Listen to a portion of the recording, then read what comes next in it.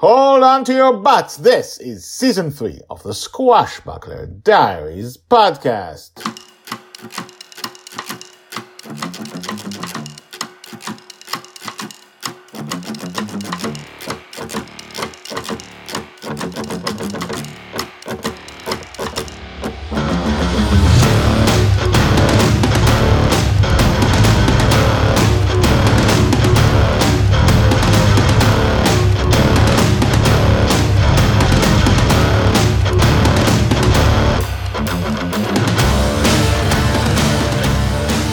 Welcome back. My name is Guy Hasson, and you are listening to the Squashbuckler Diaries podcast, the daily podcast about Joy Shelley, the girl who is lost in dreams. We have so many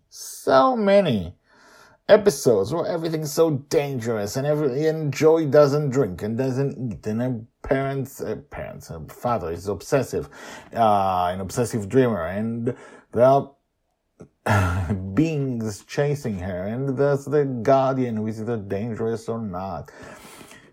And every once in a while, we should have these types of episodes in which everything, the vibe, is wildly different. Continuing yesterday's episode, if this is your first episode, go back one episode. Actually, go back to the previous story before that, just to, kind of get a glimpse of what this is. Anyway, this is episode 2. Let's begin. Season 3, episode 84, The Pride of Lions, part 2, Amongst the Lions. Joy's age 9.5, told by Grandpa Walt. Justin, Joy, Charlie, Madeline, and the Guardian all leave the ramp and begin to talk with the lioness. Susie and I are too far to hear what they're saying. Then, after a minute, Justin looks at Joy, who nods. He looks at Charlie, who nods, and then the Guardian, who also seems to nod. Justin raises his eyes to us and calls us over. Susie and I begin to make our way down the ramp. We're holding hands. Going towards lions is not what we would naturally do, is it? I don't know about this, Susie says. It's just a dream, I joke. Not funny, she says. And still, we go down the ramp, and the lioness introduces herself as Kewilfe and welcomes us to her home. This is where I walk. This is where I rest with my friends. Nature is good to us, she turns around. You are our guests. Nature will be good to you. Charlie and Joy walk towards the other lionesses in the pride, who just seem to be lazing around in the shadow of the baobab tree.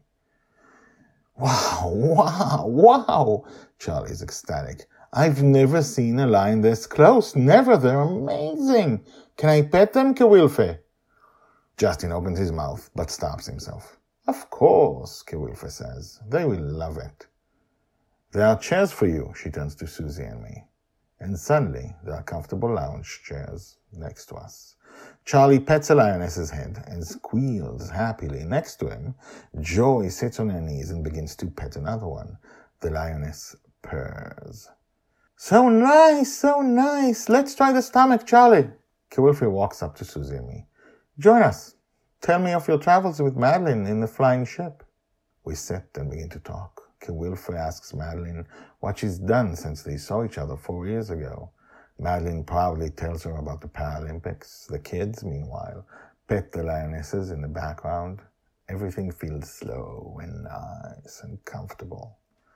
Death and danger are so far away now. Kewilfe is impressed by Madeline's story of returning to sports at an Olympic level. Then Madeline asks her about her own life, and Kewilfe, never becoming a human, begins to tell her own story about living here in the savannah. I look aside and see Charlie petting a lioness. Where's Joy?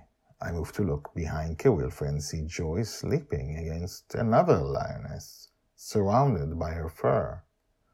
I motion to Justin. He follows my gaze and says, Wow.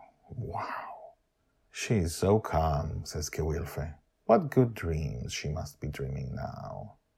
She doesn't dream, Justin and Charlie say simultaneously. Joy continues to sleep comfortably while we continue to talk. To be continued, told by Grandpa Walt. #Joy.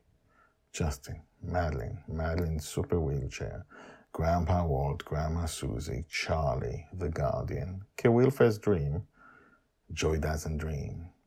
My middle daughter asked me, today, this happened today, does Joy dream? She knows that I'm writing the stories of Joy, Shelley, the girl who's lost in dreams, the girl in the dreams, as we call her, about them. She's based on my 3 daughters. Does she dream since she lives in the dream? And I said, well, that's a spoiler.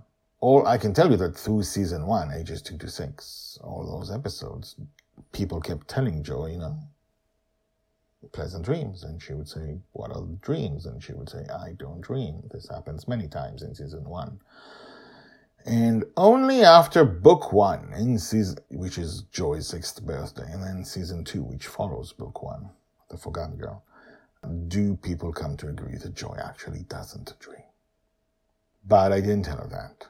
I just told her what I told you about the first season and said, you have to read the thing. You have to know, And she will, and they will. Anyway, this was a different change of pace. And we are not yet done with this change of pace. It's so much nicer, isn't it? For Joy than the other places. What did you think about this episode? Write to me, guyhasson@gmail.com. That's G-U-Y, Guy.